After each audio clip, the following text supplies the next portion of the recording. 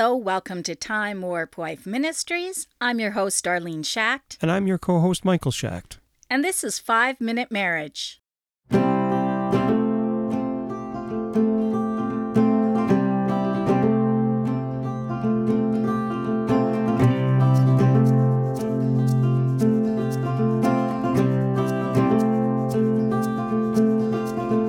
Today's Bible verse comes from Genesis 2:21-24. And the Lord God caused a deep sleep to fall upon Adam, and he slept. And he took one of his ribs, and closed up the flesh instead thereof. And the rib which the Lord God had taken from man, he made woman, and brought her unto the man. And Adam said, This is now bone of my bones, and flesh of my flesh. She shall be called woman, because she was taken out of man. Therefore shall a man leave his father and his mother, and he shall cleave unto his wife, and they shall be one flesh. That's beautiful. You know, I had never really thought about it before, that Adam was the one that gave us our name of women. Women. Sure. And I think that's just a beautiful thing. It reminds me of husbands who get to baptize their wives, or, you know, when they are actually involved in that, in their lives in an intimate level like that, to be the one to give her the name of woman. Right. And to call her bone of my bone. It's interesting how woman came out of man, and that is in a sense the place where God's saying that was a physical representation of what I want now in a spiritual sense. I want the two to become one. I want that unity in the spirit. And if we're not unified together in the spirit, then we're not living according to God's plan, which is that men and women would be grafted together as one. Kind of reminds me of that tree that I told you about a few weeks ago. I think it was the tree of 40 fruits or 50 fruits or something like that. And how they were grafted together. This guy took these different plants and he grafted them together. Okay. And when we become man and women, where in a sense we are grafted together. And at first, grafting is, they're two very separate things. But over time, it takes that time of being together, being bonded together, being held together as one, that the two eventually do become one. They become one tree. They become one plant. Oh, interesting. And but it takes time, and in some cases it takes years. Same with a husband and wife. Yeah. Well, then the same analogy is used elsewhere in Scripture with the Jews and the Gentiles, that we are grafted in, and and the the Jews were sort of taken out, but they could be grafted back in again. So that analogy is used elsewhere too. Yeah, it is.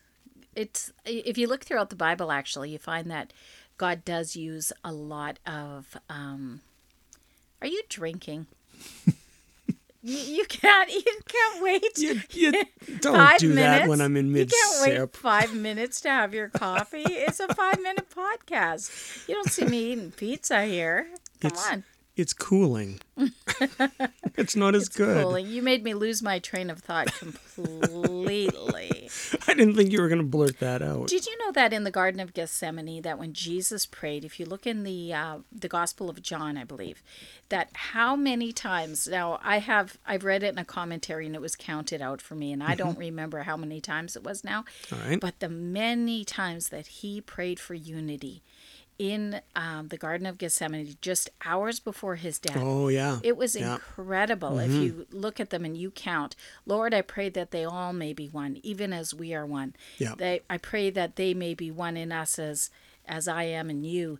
And it's just that burden that was on his heart for unity. And so it just kind of goes to show us how important that is. And it's something that a lot of times we as a couple might not take as seriously as maybe we should. We think, we're two separate people. We're living under the same roof, but we're not. When we're married, we become one. It is too easy to sort of drift off into your own hobbies, your own this, your own that.